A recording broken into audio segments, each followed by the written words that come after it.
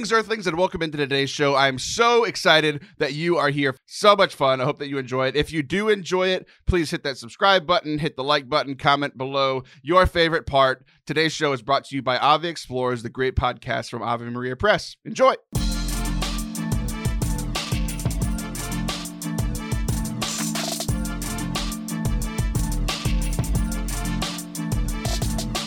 Howdy and welcome into Forte Catholic. I am Taylor Stroll, and I am joined by the beautiful, the lovely, no, not one of my female co-hosts, Jonathan Bearded Blevins. How are you, John? I'm doing lovely. It's 63 degrees here in Illinois today. It was 25 last week, so can't complain. It's okay. So it's obviously like both of those colds are colder than like Arlo was and Arlo is now here in Texas, but it was pretty cold a few days ago here, like cold for Texas, like 40s or something. Yesterday, John, Yep. I had to turn my air conditioning on. it was Wow. hot. It got up to like 80 degrees. And I'm like, I thought about like taking my because we have like central air in the house, but then also like in like essentially our living room is like a converted garage. So that it has air conditioning in it, but it's not great. So we have a window unit in there. Just for extra AC for when we're hanging out in there watching TV or whatever. And I thought about taking it out for the winter, and boy, I'm glad I didn't, because it was really hot in there yesterday. Yeah, I'm glad you didn't either. Way to rub it in. Yeah, so I'm glad we started off the show with everyone's favorite kind of small talk, talking about the weather, like we just met or something. But I'm glad that you're here. And last week, for those that listened, I started off the show speaking Spanish. I did the intro to this show in very broken Spanish, and that was supposed to lead to something. And Father Anthony's response to me speaking Spanish was so different than any response I thought he was going to give that I forgot the entire reason that I brought it up. Amazing. So now you have to deal with my Spanish. Are you ready for this? Come on. All right, I'm ready. It's different Spanish than last week, but it's the whole reason I brought it up. So, John, did you know? I don't think many people know this. En español, por favor. Okay, see, I don't know how to say what I'm about to say in Spanish, but we'll get to the Spanish part. So, did you know that I was a music director at a parish? Just first of all, did you know that was a job that I held at some point? No, but I'm not surprised. Okay, and it's so funny to me, like, people who know me from the internet only know me for the talkie. Like, I talk on the radio and they know that I like travel and speak. Everyone here locally has no idea that I have a radio show and a podcast that people listen to. But they only know me for leading worship and singing at mass and adoration and that sort of thing, right? So it's just really funny. And I'm like, my two worlds have not collided. Like, there are people who know me as a singer and who know me as a speaker. So wait, are you slightly above average at playing music and singing? I get paid to travel the country. Well, when the country's not closed, I get paid to travel the country and sing for Jesus in front of people, and they can also sing if they would like to. Do you sing songs not about Jesus? In my car. But not on like guitar and stuff? I mean, I can, but I don't get paid for that. So I don't, not as Want to much. not get paid for that still, but do a halftime show for Super Squares? Absolutely. All right, cool. We'll talk about that later. Okay, cool. So here's the next part. Not only was I a music director at a parish, John, I was a music director at a parish that was primarily Spanish speaking. What do you think about that? That does surprise me. It surprised me as well. But here's the thing. Like, this is the parish I was hired at, but I used like where I started like ministry, like leading worship and talking and like caring about, telling people about Jesus was at a parish where the only white people, and there's a parish of like 3,000 people. Me, 3 priests, and 1 married couple were the only white people in the whole church. It was me and an entire Hispanic congregation. And so like that was like kind of my first taste of like bilingual masses and that sort of thing. Well, I go to this parish where I get hired as the music director, and like it's easy for like, so essentially like for like the Saturday night mass was in English, and it was kind of like I don't mean traditional like rad trad, it's like singing in Latin, but like the songs that most of us grew up with, all the songs from the 50s, 60s, 70s, Amazing Grace, that sort of thing, right? So we would do like 2 like what I think people would say like most normal masses, And then there would be a Spanish mass, and then there'd be like a youth mass on Sunday night, and that was more like the praise and worship kind of stuff, right? So all in one weekend, I did kind of like the typical Catholic mass. I did a Spanish mass, and then like a contemporary music mass. And it was a lot of fun for me to like do all three of those. But what I didn't see going as well was how well Spanish mass went. It was my favorite mass to play for every weekend. And so what I do whenever I sing for mass is obviously the psalms are written by God and his friends, right? Like the words, but like the setting and like the musicality of it, I would write a new psalm every weekend. I'd write the chorus, and then I'd just kind of like freelance the melody for the verses. And it was a lot of fun, and I just kind of built that up over the years. Well, and what I did at the Spanish masses is like whatever tune I sang for in English, I would teach it to someone who actually spoke Spanish, and they would lead it. So it was really cool to hear a song that I wrote sung in Spanish 2 days after I wrote it in English. Yeah. So we got to one, and this one has always stuck with me. And this is not a tune that I wrote, but I had to like make it make sense in Spanish. So I know that you've heard this song. The Lord is my shepherd, there is nothing I shall want. Like, and then I raise my hands and you have to sing along, right? Yeah. Okay. So we did that one in Spanish. And you know how sometimes Spanish and English, like the translations aren't like word for word. They're not exactly the same. Right. Right. So I heard this one, and it might be my favorite tailored translation of anything in Spanish ever. It's El Señor es mi pastor, nada me falta. So what we know it is in English is the Lord is my shepherd, there is nothing I shall want. But I heard El Señor es mi pastor. So it's like the guy is my pastor. So in Spanish, El Señor is God, which is funny because you say Señor and it's a guy, but it's also God. It gets very confusing. But that's not the important part here. The important part here is that what translates from there's nothing I shall want, it says nada me falta. So nada to me means nothing. Falta sounds like fault. So what I always heard was the Lord is my shepherd, therefore nothing is my fault. Oh, I like that better. Right? Isn't that nice? That's a lot better, yeah. I'm going to start thinking of that every time I hear that psalm now. Which in most parishes is almost every week, so. Right, exactly. Because it's one of the optional psalms that you can do. So if you don't want to practice with your choir, you could just sing the same one over and over again. So the Lord is my shepherd, nothing is my fault is a lot easier for me to believe than there's nothing that I shall want. Because I want a lot of things, but I think nothing is my fault. So I think something's wrong with me, and I realized it through Spanish translation. So maybe you can do what I do, Taylor, and that is to convince yourself that everything you want, you need. Give me an example. Okay. The Lord is my shepherd, there's nothing I shall want. I don't want a new TV. I need a new TV. You see? And then I'm not wanting. I see. That's very creative. That's very creative. Thank you. I like that a lot. I just got a new TV, and I think I used that exact logic without realizing it. So here's my thing. There's a thing on the old Twitter that you and I are both a part of, lovingly and begrudgingly. And there's this thing that constantly pops up saying that God is in control. God is in control. God is in control. Over and over and over again. And while it's true, and I believe that, and I think God is in control. It's always... A lot of times it's used in response to something to kind of like abdicate, I have no part in this, right? Which is essentially what I did in my Spanish translation. If God is my shepherd and he's in charge, then I take no ownership of any of my mistakes or anything that I do wrong because God's in control. God is the shepherd. I don't have to do anything right.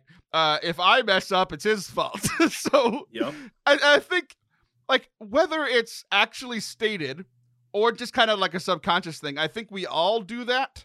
So I want to hear from you because I'm a little lost, I think. What does it actually mean that God is in control? First of all, what does it mean that God is in control? See that now, this is deep, man. I actually am on record on Twitter, a year ago or two, whenever that thing came out, saying that I hated that meme because people just kept using it over and over and over, and it was annoying.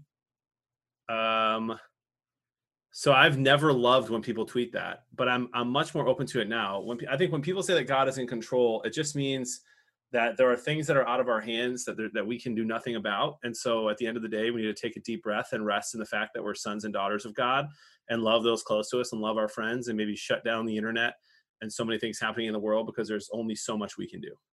Yeah, I like that. I think you bring up like one side of it that I'm fine with, and I think where it applies the most, like it is true. God being in control is true no matter what. But where it truly fits is in the situations where things are completely out of our control, right?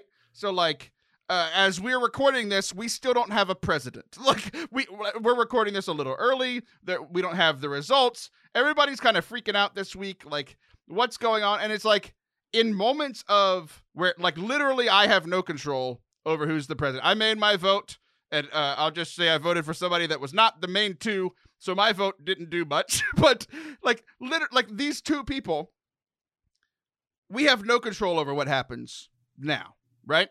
So like saying God is in control in this moment is actually pretty comforting. It's like no matter who wins and who gets elected, God is still God, and we are not. And we are not, right? I've seen a lot of fun memes where it's like, a friend of mine, Brandon Morrell, Be the Symbol, who actually makes all the music for this show. He was like, if Biden wins, I'm going to go work out. If Trump wins, I'm going to go work out. Like, I think a lot of times we give a lot of this stuff a lot more credence in our lives than it actually means. We had Trump as president, we had Barack as president, we had Bush as president. And like, how much did my personal life change? Not a lot. I don't think at all.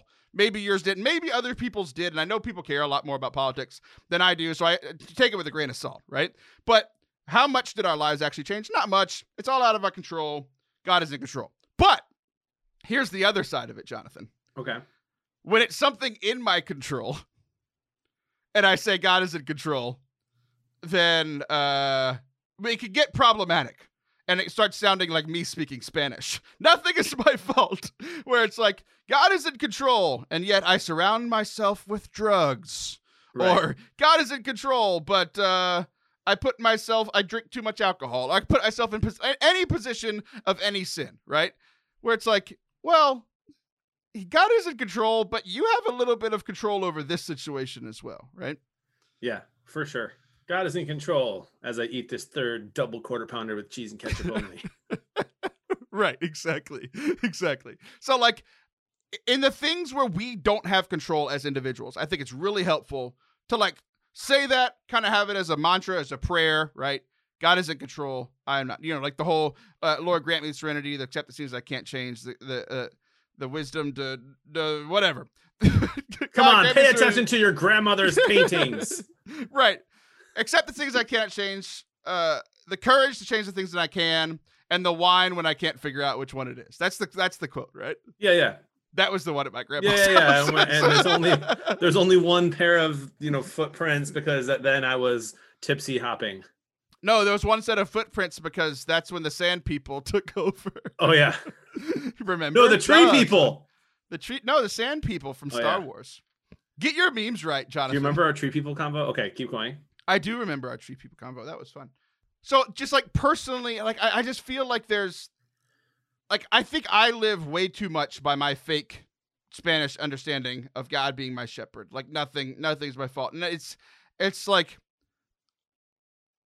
I continually put myself into situations where it's like, what do they call it? It's like, I'm not sinning, but near occasion of sin. That's what it is, right? Where it's like, I keep putting myself in near occasion of sins, and I'm like, God, help me not to sin here as I in the valley of the shadow of death, right? He's like, right. Bud, I led you out here. I'm your shepherd.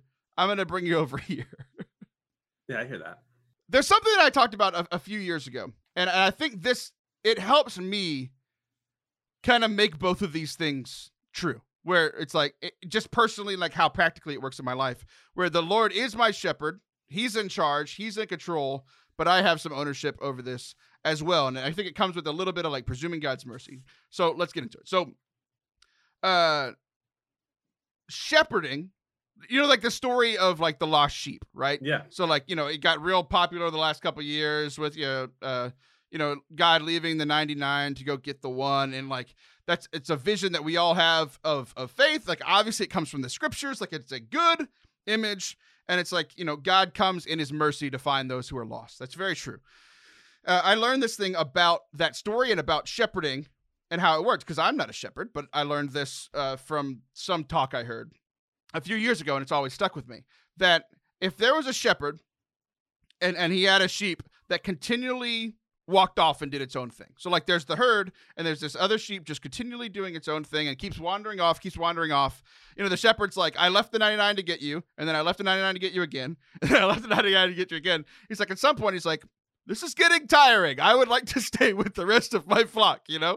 So what they would do with the sheep that kept wandering off, like, you've seen like the picture of Jesus, like art of Jesus with a sheep over his shoulders. Yep. Have you seen that? Okay. It wasn't just for fun. It wasn't a photo op. Like that's not why Jesus was doing that. But what shepherds would do is if sheep were wandering off like that, they would literally take the sheep's legs and they would break the sheep's legs so that the sheep couldn't walk away anymore. Right? It's pretty intense for a Jesus image, right? Yeah. I'm listening. So here's what would happen is if the sheep kept wandering off, the shepherd would break the legs. And what the shepherd would do, it wasn't like a death sentence. It wasn't necessarily a punishment, although I'm sure the sheep saw it as that for a while. But what the shepherd would do is that's why the sheep was on his shoulders. It's because the legs were broken. That sheep literally couldn't walk. So wherever that sheep was going, or wherever the sheep had no control over anything, the sheep was going to go wherever the shepherd went. And the shepherd would walk and this sort of thing. And whenever they would stop, where was that sheep? Right next to the shepherd. The shepherd was constantly taking care of it, constantly helping it and feeding it and helping it to get water, and literally primary care of this sheep for the whole time until it healed. Okay. Whenever that sheep would heal, it wouldn't wander off anymore. And it was often the closest one to the shepherd, because the shepherd, there's the one real aspect of like, I don't want to get my legs broken again, right? But the secondary aspect of it was the shepherd spent so much one-on-one time and care for that sheep that sheep now felt extremely close to the shepherd. Right. So how does this work for us? It's like we're the sheep, right? And we wander off, and God is going to come and get us if we're leaving the flock. A lot of us have that multiple times in our faith story. A lot of us have maybe one big one where we were doing our own thing and then God came back and saved us. But I know that there have been times in my life where I'm in the flock and I'm in the church and I'm following Jesus stuff, and then I wander off, and then I wander off, and then I wander off, and then I wander off, and like God, truly cares about us as a shepherd, and he's not going to let us do whatever we want, right? And he's like, hey, if you're not listening, like there might be a struggle, there might be some struggle, but if we respond to that struggle and that suffering, that he's going to be like, look, I'm going to take care of you. I'm going to keep you with me. I'm going to take care of you. And then like the hope is that we're the sheep that's super close to the shepherd and we don't wander off anymore. What do you think about all that, Jonathan? Okay. So it's a beautiful image, and it's a beautiful image of Christ in us, God in us. But it's pretty ignorant of the shepherd. Like, just put a leash on the sheep, dude. You break its legs, carry it, and then do all the extra work for taking care of it, when all you had to do was like tie some leaves together and some twigs and make a quick leash. Did you just say tie some leaves together? Yeah, leaves, twigs, tree bark. I mean, you could fashion a leash. Boy, I'm glad you're good at other stuff, because you'd make Jesus a terrible fashioned shepherd. a whip. Yes, not out of leaves. Whatever it was out of leaves. But it's a beautiful image. Yeah, I like that. It makes sense. It's again a pretty stupid thing for the shepherd to do, but they did a lot of interesting things thousands of years ago. Well, here's the thing. Like most segments, I start off disagreeing with Jesus and then proving that I agree with him in the end. You did the opposite. You're now disagreeing with the shepherd, who in this story is Jesus. No, I said I think it's great for us and an image for Jesus and us, but just a bad idea to do with the sheep. Like, just eat the sheep. If the sheep's wandering off, just eat it. Boy, You're not getting the metaphor at all. God is not going to eat you. We eat God. I get the metaphor. Well, good. So that's the whole thing. It's like, look, there is this idea that God is in control, but we have full capabilities to do our own things as well, right? If we continue to choose to say, nothing's my fault, it's all on God, he's going to be like, well, you're a dumb sheep, and maybe I'll make a leash for you. That's the moral of the story, I guess. But God is ultimately in control, but we have control over what we can control. Our actions, how not our emotions, but how we respond to our emotions. And I know that this has been a crazy week for a lot of people. So all what we can control is our response, and hopefully that response involves something with the shepherd. So that's our conversation for the first segment. When I come back, I'm going to be talking with a Catholic comedian who's been all over SiriusXM and has been a professional comedian for years. It's not John, and John got mad at me because he thinks that I don't want to interview with him, or that I have John on a leash and he's not allowed to interview. But I scheduled this interview for the time you said we were going to record, and you changed it, so it's your fault. It's my fault. It's your fault. Don't go anywhere. I'll be right back, and then John will be back in 20 minutes. As Catholics, we believe we are united to the communion of saints, the holy men and women eternally worshiping God in heaven. Saints are not fairy tale figures or cartoon caricatures of holiness, but real men and women who lived real lives with struggles, sinfulness, and sorrow, but also with resolve and deep faith for the love of God fully. There's a thin veil between this world and eternal life, and through that thin veil, we can learn about those who lived lives of heroic virtue and call upon them for support, guidance, inspiration, and encouragement as we strive to grow closer to Christ. Check out the next series in Ave Explores podcast, The Saints, where host and my friend Katie Prejean McGrady and a variety of great guests explore the role of saints in the life of the church and why they are important. We will look at how we can grow in friendship with the saints, who represent a variety of cultures, experiences, backgrounds, lifestyles, abilities, and races, and most especially reflect on how we too are called to be saints. I've mentioned so many times on the show before that saints are a big hole in my knowledge of Catholicism. I've been enjoying listening to this new series, and I hope that you guys too. So check out the Ave Explores podcast and make sure to subscribe so you don't miss any of the new and exciting episodes. You can also sign up for all the free content at AveMariaPress.com or by following Ave Maria Press on social media. Ave Explores, everyday faith for everyday people.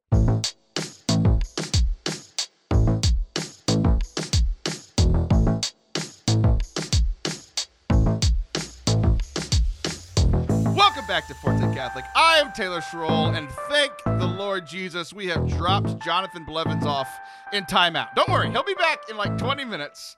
But he always gets mad at me that I don't let him talk to the guests. But this time, we scheduled this, and John was going to be with us, David, but he had to reschedule. He's currently at Orange Theory working out, which is perfect for what we talked about in the rest of this show. But you have taken his spot, and I could not be more thankful. So David Studebaker is here, and this is one of those things that the reason you're on the show is strange.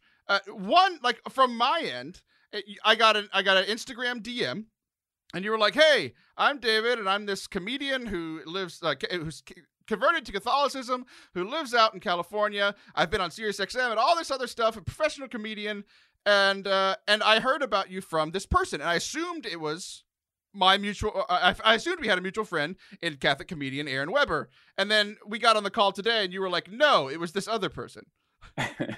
That is true. It is the great Luke LaCoy. The great Luke LaCoy. Although I'm sure Aaron contributed somehow in God's greater plan. I'm sure Aaron contributed in some way, but we haven't met.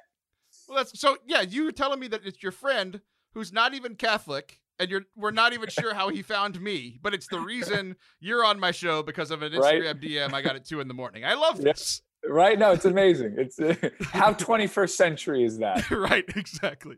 So you have been doing this whole comedy thing. Like everybody that's listened to the show for a while knows I love stand-up comedy. I like to attempt comedy and then bring on comedians to show how I'm not as great at it as I think I am.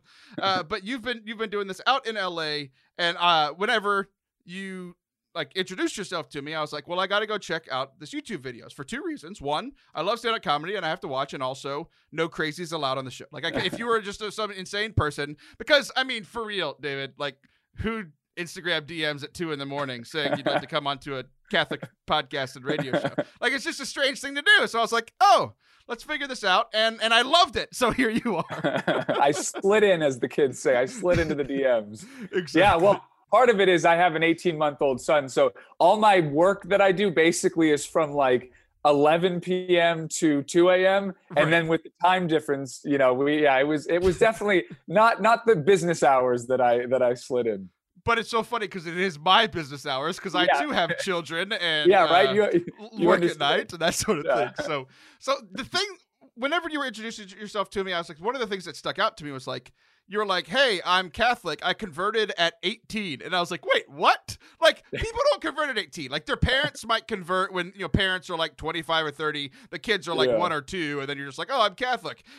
Or you like convert, you know, you go to like 18 is like going to college when you convert to like partying person, you know, like, and you're like, no, I converted to Catholicism at 18. So I really want to know what was going on.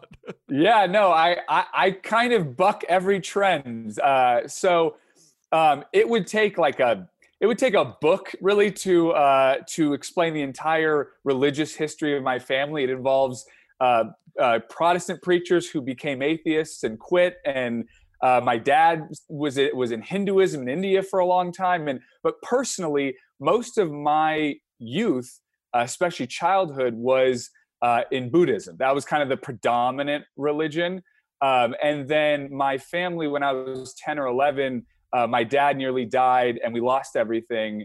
And so that kind of started, they kind of came back to Christianity and then eventually to Catholicism. And it was like in the darkest period of our life that I still was resistant, but I was kind of, you know, I was finding myself feeling better when I would be, you know, go to a church or go to an adoration chapel or have that time. And then the funny thing that happened too, because so there's a cathedral in San Francisco. It's called St. Dominic's, and it's a Dominican. There's Dominican friars. No way. I know, who'd have thought? But it's this like stunning, gorgeous cathedral. It's one of the most beautiful churches in all of the West Coast. And so I walked in, I was like 11. I was like, oh my, like I just went from Buddhism where it's like, okay, sit on a pillow and watch your breath for an hour and stare at the wall, to like there's incense and wine and statues. And I feel like I'm in, you know, 15th century France. And so I was like, this is like Disney, this is like spiritual Disneyland to me. And so it was like the double whammy of, I didn't have any sort of negative connotations. I was kind of a clean slate. And it was such a source of comfort and joy. And so, I mean, like, I genuinely get excited to go to Mass. I find it fun. And I was fortunate to have, my parents are very, very, you know, so we grew up in San Francisco area. So they're very, you know, lovey-dovey, you know. I don't have any of that kind of association of like the parent that's like, you have to do this, and kind of that God association, right? Like that, you know, any sort of, you know, forcing or guilt or whatever, you know, that certain Catholics go through. There was none of that for me. So for me, I'm like, yeah, this is great. And not to say it wasn't a bumpy road. I had bumps in the road, but I was doubly weird because I converted to Catholicism at 18. And I started stand-up comedy at 18. I'm now 31, so it's been a long road. But like I did everything weird. It was yeah. So you might think it's weird, but also like going into comedy in the situation you just shared with me seems very plausible to me. You're right. No, it's very true. But also like it's interesting for me because like a lot of like most of the time when we hear converts, it's either from atheism, like we've heard that, you know, like Jen Fulwiler and, you know, kind of the big name atheist to Catholic, or I think even more prevalent is like some kind of Protestant non-denominational Christian to Catholic. So when it comes to Mass, a lot of people, like, one of the struggles for converts is like, oh, this is a lot more boring. Like Mass is more boring than like Protestant worship services where there's, you know,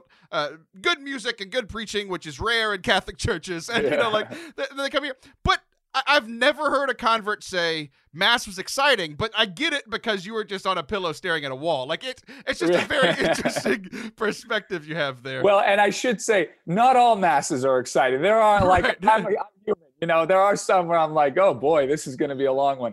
But especially the churches that I was introduced to initially. So I got that taste. Like I have a friend who's a cradle Catholic, and I took him to St. Dominic's one time, and he had only gone to a church where they had, you know, the plastic folding chairs, and it was just a blank room basically.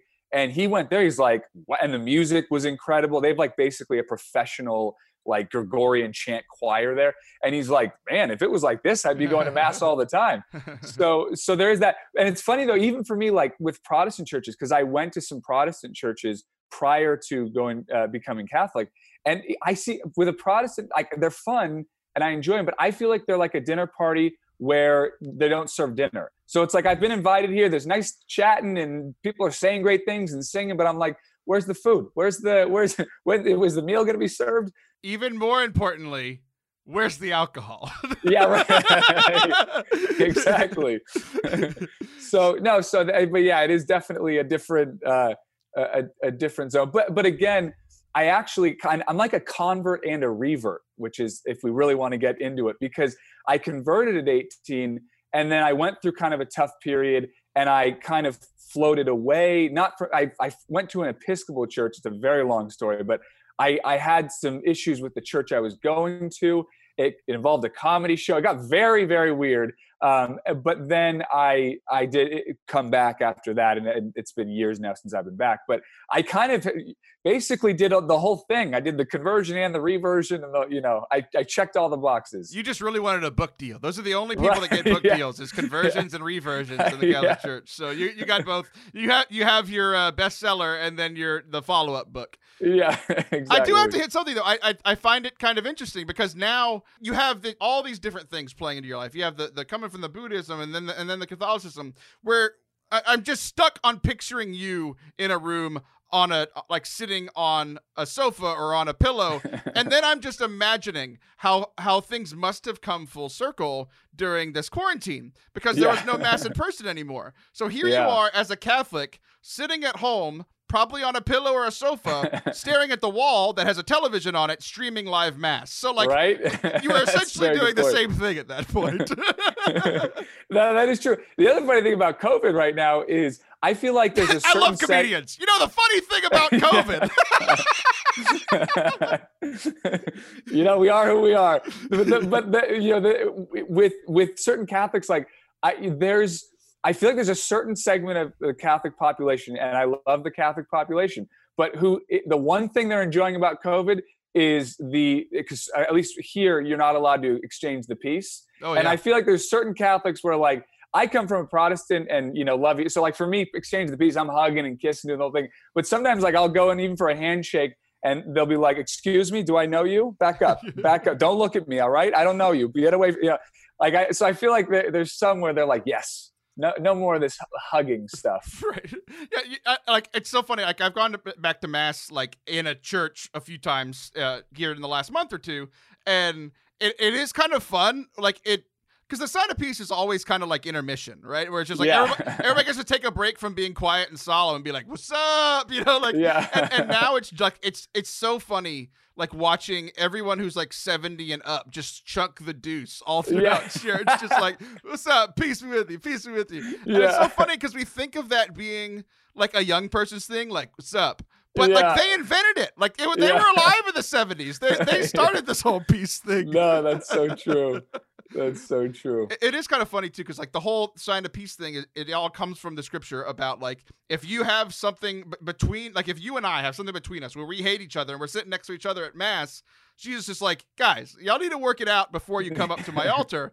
And what's funny is like now people are using the sign of peace as the thing that is getting between people. They're like, how dare you breathe near me? And it's like, we made it worse. Just get rid of the sign of the peace and be done.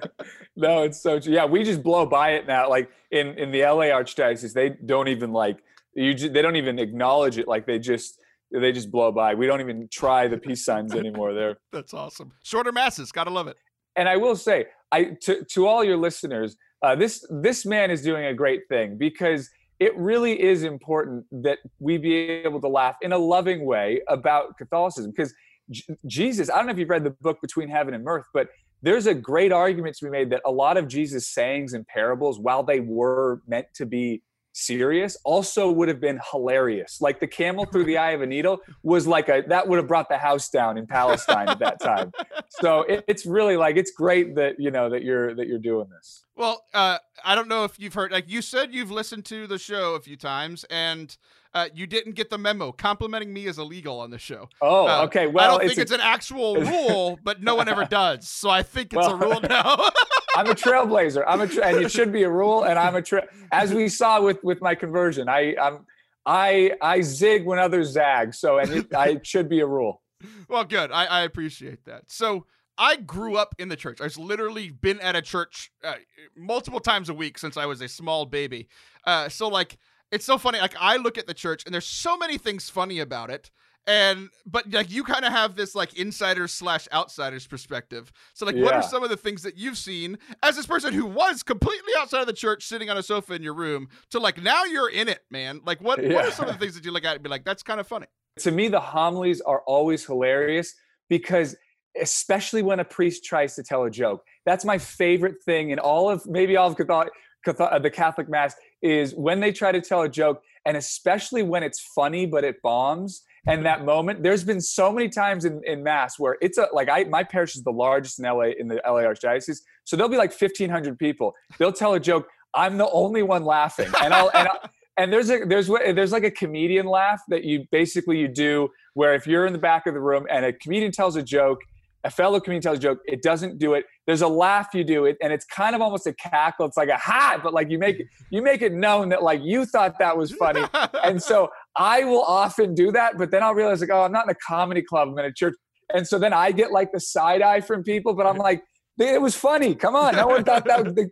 This guy's doing good material here. Come on, give him some love. What's funny is like what I really hope is that there's a priest here right now, and every time you try to talk about faith, they laugh. That would just be the perfect combination. But like I do the same thing, and what's funny is like like everybody always talks about like the church laughs. Like you just can't stop laughing about something, and like.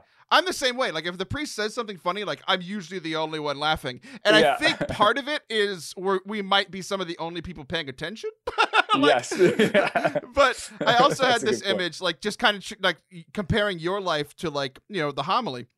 What I really think you should do, like your next 5-minute set should be like a parody of a 5-minute homily, where you go up there and everything is written down and you stare at the paper and just read it off the paper the whole time and like awkwardly reread another sentence. I think it would only work with Catholic audiences, and it would it would take a while to get a laugh, but then it would be hilarious. It's very Kaufman-esque. I like it. That is something that is interesting, where like there's so many things where like if it's just a Catholic audience, I can do it and it works. It's so hard to do anything that's like inside baseball with Catholicism or even Christianity with comedy club audiences, especially because like usually if you're getting drunk on a Thursday night, like you're not really you're probably not always going to be that tuned up. But yeah, no, that is, I do a few things.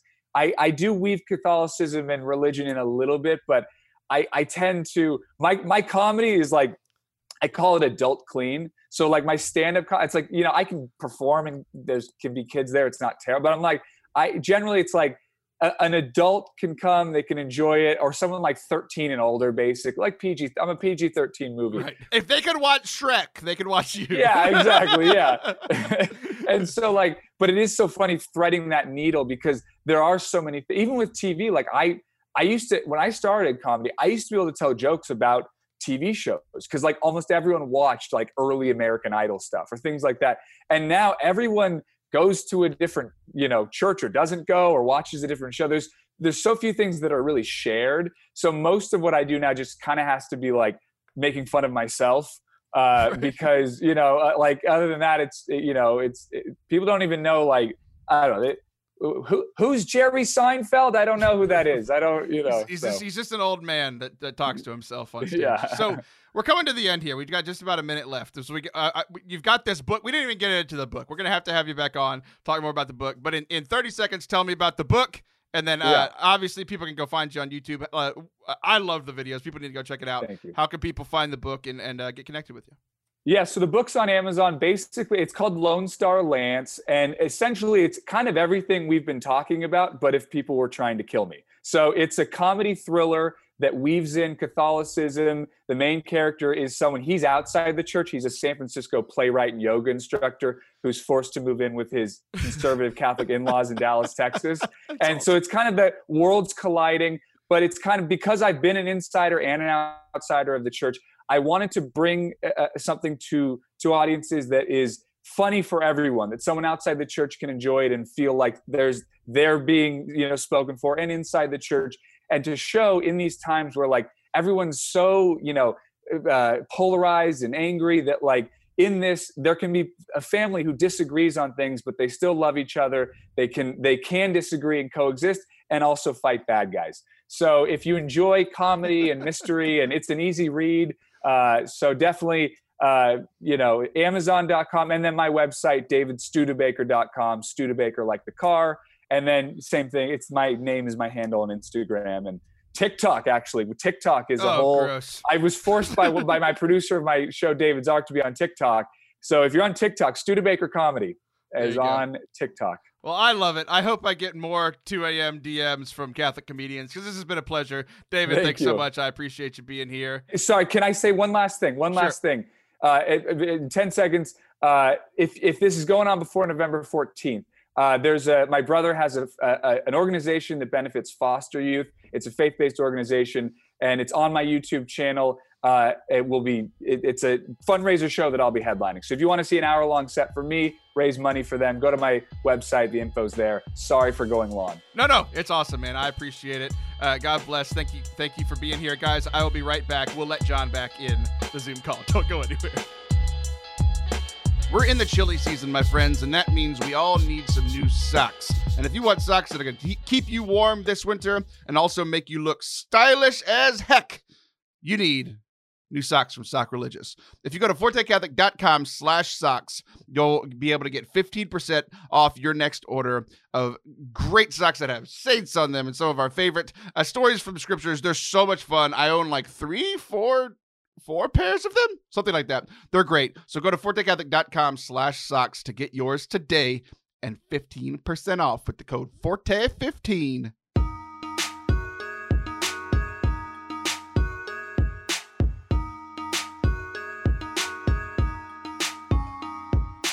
Welcome back to Forte Catholic. I'm Taylor Schroll. Jonathan Bearded Blevins is welcomed back lovingly to the show after a brief hiatus last segment.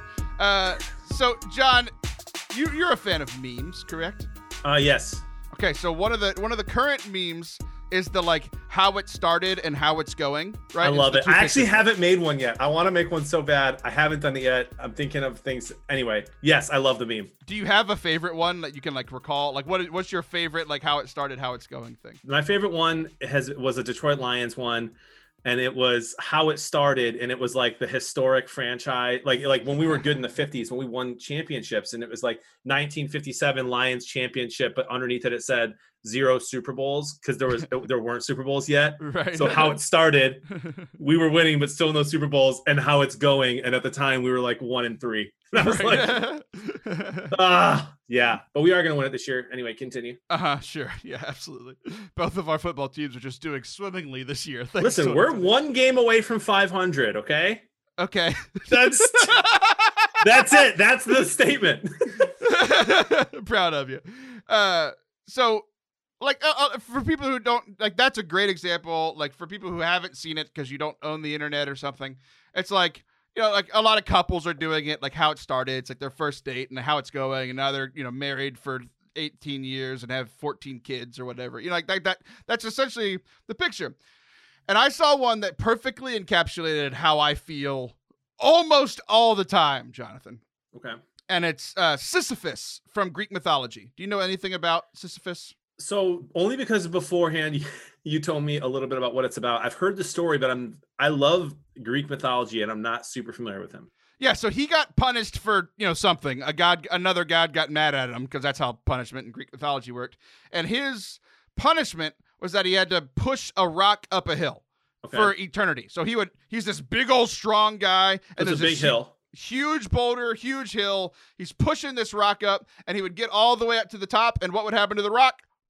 Rolls all the way back to the ground, and he has to do it. So literally his eternity is pushing this rock up the hill. So the meme was how it started, and it's Sisyphus pushing the rock up the hill, and how it's going is Sisyphus pushing the rock up the hill. And it's how I feel about almost everything, almost all the time. There's no progress, even though you're working hard. Right. Working hard, like whether it's like, actual work, like my job, or like becoming a better Christian, or becoming a better husband or a father, or literally working out and pushing things up, heavy things. Like no matter what I do, not much changes. Yeah, I hear that. I can feel that sometimes for sure. So we've got all these angles. We've got the like physical angle. So like, like every time I get back, you and I have talked about working out, a few times over the last year, here on the show. And like, there's always times where like I'm just super lethargic. There'll be like 2 months where I'm stressed out, not doing anything. And then like I get super into working out, and it lasts a few months, and inevitably I get hurt because my body is broken and everything stinks, and I'm Sisyphus pushing metal up or rock up a hill. And then I'll get hurt, which is what happened. So like at the beginning, like months ago, I lost 10 pounds, and then I gained 10 pounds from working out, like literally lost fat, gained muscle. And then right when everything's going swimmingly, I mess up my leg and I can't work out for 3.5 weeks because I'm walking with a limp. And I just feel like, and now I'm 5 pounds heavier, and I'm so upset. Yeah, I feel for you though, because in a second when I rant about why I'm finally taking my health seriously, really probably for the first time since I was like 21, maybe earlier than that, maybe like 19. My reasons had nothing to do with injury. Like, what do you do? What are you supposed to do? I mean, they do say that 90% of your weight is what you eat. So I guess maybe you're crazy. You try to do some kind of sustainable diet, but I can't imagine getting so badly hurt that I can't work out. Like I haven't even been able to use that excuse for 12 or 13 years. Right. You're smarter than me, or it's just the fact that my whole body is, all my muscles are just scar tissue at this point. You played much more physical sports than I did. I played basketball and soccer. So a lot of cardio stuff. I mean, obviously slide tackling is a thing, but yeah. You played more physically demanding as far as like strength sports than I did. Ironically enough, the sport I got hurt the most in, oh, that's not true, but not the most, but the worst injuries came from the non-contact sport of track and field. But there's a lot of movement there, right? There's a lot of like strength involved in, like, you got to stretch well. Yeah. Right. Yeah, exactly. So like I blew out my hamstrings, and like that's essentially what I hurt all the time. It's like my hamstrings are just a ticking time bomb where they're going to pull. Something's going to happen. Something's going to do a little minor tear just because I've done that so many times, and it's all like you're saying, old injuries from track and football and all that kind of stuff. So but you, like, I saw you today and I was like, you look really skinny. So either white is as slimming, you're wearing a white t-shirt, it's either as slimming as people say, or you actually have lost a lot of weight. So you don't feel like Sisyphus currently working out. So how's that going? No, I don't. Let me just be fully transparent with you. We've talked about this on podcasts before. We've had Leo on before from oh my gosh, Libertas. I was going to say the running guy because that's his Instagram account. Yeah. And he was a great motivation for me. Joel Stepanek, we've talked about him before. He is my literal best friend and number one inspiration when it comes to like developing healthy habits, not just physically but spiritually as well. He's just a great dude, great friend. But finally it's different for me now because like I went to Arizona during COVID in the very beginning. Just stayed at my parents' house and hung out with Joel quite a bit and was doing CrossFit with him every day. And it killed me. It absolutely killed me. And I was finally like in this 2-week habit of going. I was eating decently, but it didn't stick and I didn't have the right reasons for doing it. and I came back here, and then we started the Super Squares thing where I'm live at Thursday night for 5 hours, 12 hours on Sunday, and another 5 hours on Monday night. And I'm ordering Uber Eats, and I'm having beers, and just literally like, and then making excuses like, oh, I don't have to work out because this is what I have to do to support my family. I don't have time to work out. And I found myself just making all these excuses these last 2 months as to why I'm allowed to eat whatever I want, whenever I want, sleep in, go to bed late, all these things, right? And so then I have this great conversation with a priest friend of mine who's just ordained this past June. He comes over, blesses my house. We do confession. It was really beautiful. We got to do confession with my wife and I, not together, but we both got to go in our house, and then he did mass for our family. And it was the first mass I've been to in 6 months without a mask on, which was freeing and beautiful. And I just had this moment of prayer and mass where it was like, man, like regardless of how well I'm doing to provide for my family or allowing Jody to shoot, her dream is to stay home and it's happening, and how I really am being a better dad. Like I'm paying attention to my kids. I'm not on my phone as much, little things like that. Just I was living in like, look how good I am because I'm doing those little things. So let me just completely trash my body. It was just a horrible excuse. So I step on the scale, and I was 265, which is like 15 pounds heavier than I have ever been. And I was at like 240, like a month and a half ago or 2 months ago. So I put on serious? Wow. Yeah, I put on like 20, almost 20 pounds. I'm doing it right. I've been 265 for years. Well, dude, you wouldn't believe, like, I mean, I know weight can fluctuate. Like, so maybe it was just, I ate a lot that day when I weighed myself, but I looked and saw 265 and I was like, I was embarrassed. I was like wildly embarrassed. And so in this moment in mass, I was just like, I have to start taking my physical life more seriously because I've been preaching about how it's important. I know that when you establish healthy habits in your life, your prayer life is going to improve. And I keep talking about how, we're just in seasons. All these excuses as Catholics you make, it's just a bad season. It's a bad season. Like, no, it's been a bad 20 years for me. Exactly. That's been my season. Since I turned 20, it's been a bad season. Yeah. So 13 years. It's been a bad 13 years for me taking care of myself. And so I'm just over it. And so I was like, okay, what am I going to do? Like if I lived in Arizona, I would go work out with Joel every day. I proved that. I did that. I'm not going to go to CrossFit right now, which I really kind of wanted to do because you have to wear a mask the whole time and you got to, like, you're sharing a lot of equipment and it just seems kind of like weird during COVID times. And I live in Illinois. But I heard of this Orange Theory thing, which is, it's a lot of cardio and it's expensive. And I was like, if I sign up, I'm going to go, I'm going to use the app. I bought this heart rate monitor and I'm going to start eating better. Like I can't be eating. I was eating like fast food almost every day. And I was like hiding from it because I was like, I wouldn't eat it for 3 or 4 days. And then I would eat it like for 3 meals in one day. And it's like, I'm not doing so bad. For 4 days, I wasn't eating fast food at all. I haven't killed anybody in 4 days. Doing pretty good. Right? Then I ordered like, I think I did hit like rock bottom for me. I was streaming at Super Squares and I ordered $45. Now Uber Eats is really expensive. So it's like 20 extra bucks was probably the delivery and everything. But I ordered $45 worth of Portillo's. I had a double cheeseburger, an Italian beef sandwich, a large cheese fry, onion rings. I hadn't eaten all day. You're leading me into temptation. Like I just want to order all that now. Sorry. But that was it. That night was the night where I said, it was like 2 days after the mass. It was your last supper. It was. I was like, I'm done after this. I was like, I'm not doing this anymore. And I went to Orange Theory the next day. And I've been going and I'm going to keep going. And there's just no excuse, man. I got to stop. It's ready. I'm ready to go. I grocery shop today, but all the right stuff. And it's not just because I want to look better, although you and I were joking about that off screen. I really do think that like our bodies are temples. And for 13 years, I have not treated mine like one. And I need to, if I want to be around for my kids, I need to, if I want to stop this weight climb that I'm doing. And I do think that it will rapidly and drastically improve my prayer life. So that's my long rant. I'm sorry. Good. No. I'm glad you shared. So, God says our bodies are a temple, and that can be true for all of you, but mine's still a cathedral and probably going to stay that way. I've just accepted that now. So I think the thing about the whole Sisyphus thing, right? So like, I think for both of us, like literally we've talked about this and like, we're like, multiple times we've said, this is going to be the time it changes. And both of us are here again saying this is going to be the time it changes, And so like, it literally can feel like Sisyphus, where it's like Yep. we're pushing the rock up and then it falls. You push the rock, you work out for 3 weeks and then you get hurt, in my case. Or you work out for 3 weeks and then you order $45 on Uber Eats and you like kind of fall back down. And it's like we have to keep pushing it back up. And I think a lot of times, like, I look at that story and, like, obviously it is punishment for that guy.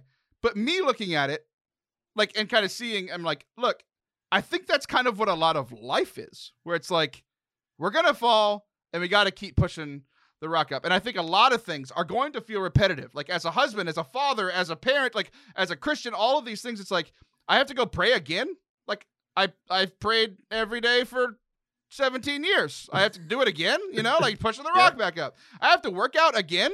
Like, all I did was work out 8 hours a day for 10 years of my life. Does that count for nothing now? And the answer is no. So I got to push the rock back up again. Like parenting, I got to change a diaper again. I gotta take the kids to school again. It's like, yes, a lot of life is pushing the rock back up over and over and over again. So I got a really interesting perspective on this whole Sisyphus thing from The Good Place. Have you watched Good Place? I think we talked about it before. Yeah, I stopped watching. I think I have like a season or two to go, but I kind of enjoyed it. Yeah, it's really good. A lot of Catholics didn't like the last season. I loved it. I think it's one of my favorite shows of all time. I think it's super underrated. This is from the last season where Michael says something. It's not a spoiler or anything, but he says this line in regard, like they're talking about Sisyphus, and essentially his role, essentially his whole life purpose. He's older. It kind of gets into like he's older and it's time to move on, that sort of thing, right? And he's like, who am I when the rock is gone? In regards to the Sisyphus thing. And like that blew my mind, because it's like, I can sit here and complain about the Sisyphus stuff in my life. I got to go work out again. I got to go pray again. I got to go spend time with my kids again, or take care of my kids, or take them to school. I got to go, like I have to stop playing video games, spend time with my wife. And like, these are all things that I have thought that are good, bad, negative, kind of all across the board. Yeah. Right. And it's one of those things where it's like, yeah, I could complain about the rock over and over and over again. But at the end of the day, like, this is my life and I love it. Like, who am I? I don't know who I am without pushing the rock up the hill, Yeah. And I just thought that was a really interesting insight from The Good Place. And it was good. So that's our show today, Jonathan. We did it. Well, let's motivate each other, my friend, because I agree with you about the whole rock thing falling all the way down. What are we going to do? And for me, I'm going to take 10 steps forward. And if I take 2 steps back, that's okay. I don't need to take 10 steps back. That's what I'm going to try to focus on, brother. Be careful. If you take a step back, you might get crushed by a rock. I'll be back next week. See ya. See ya.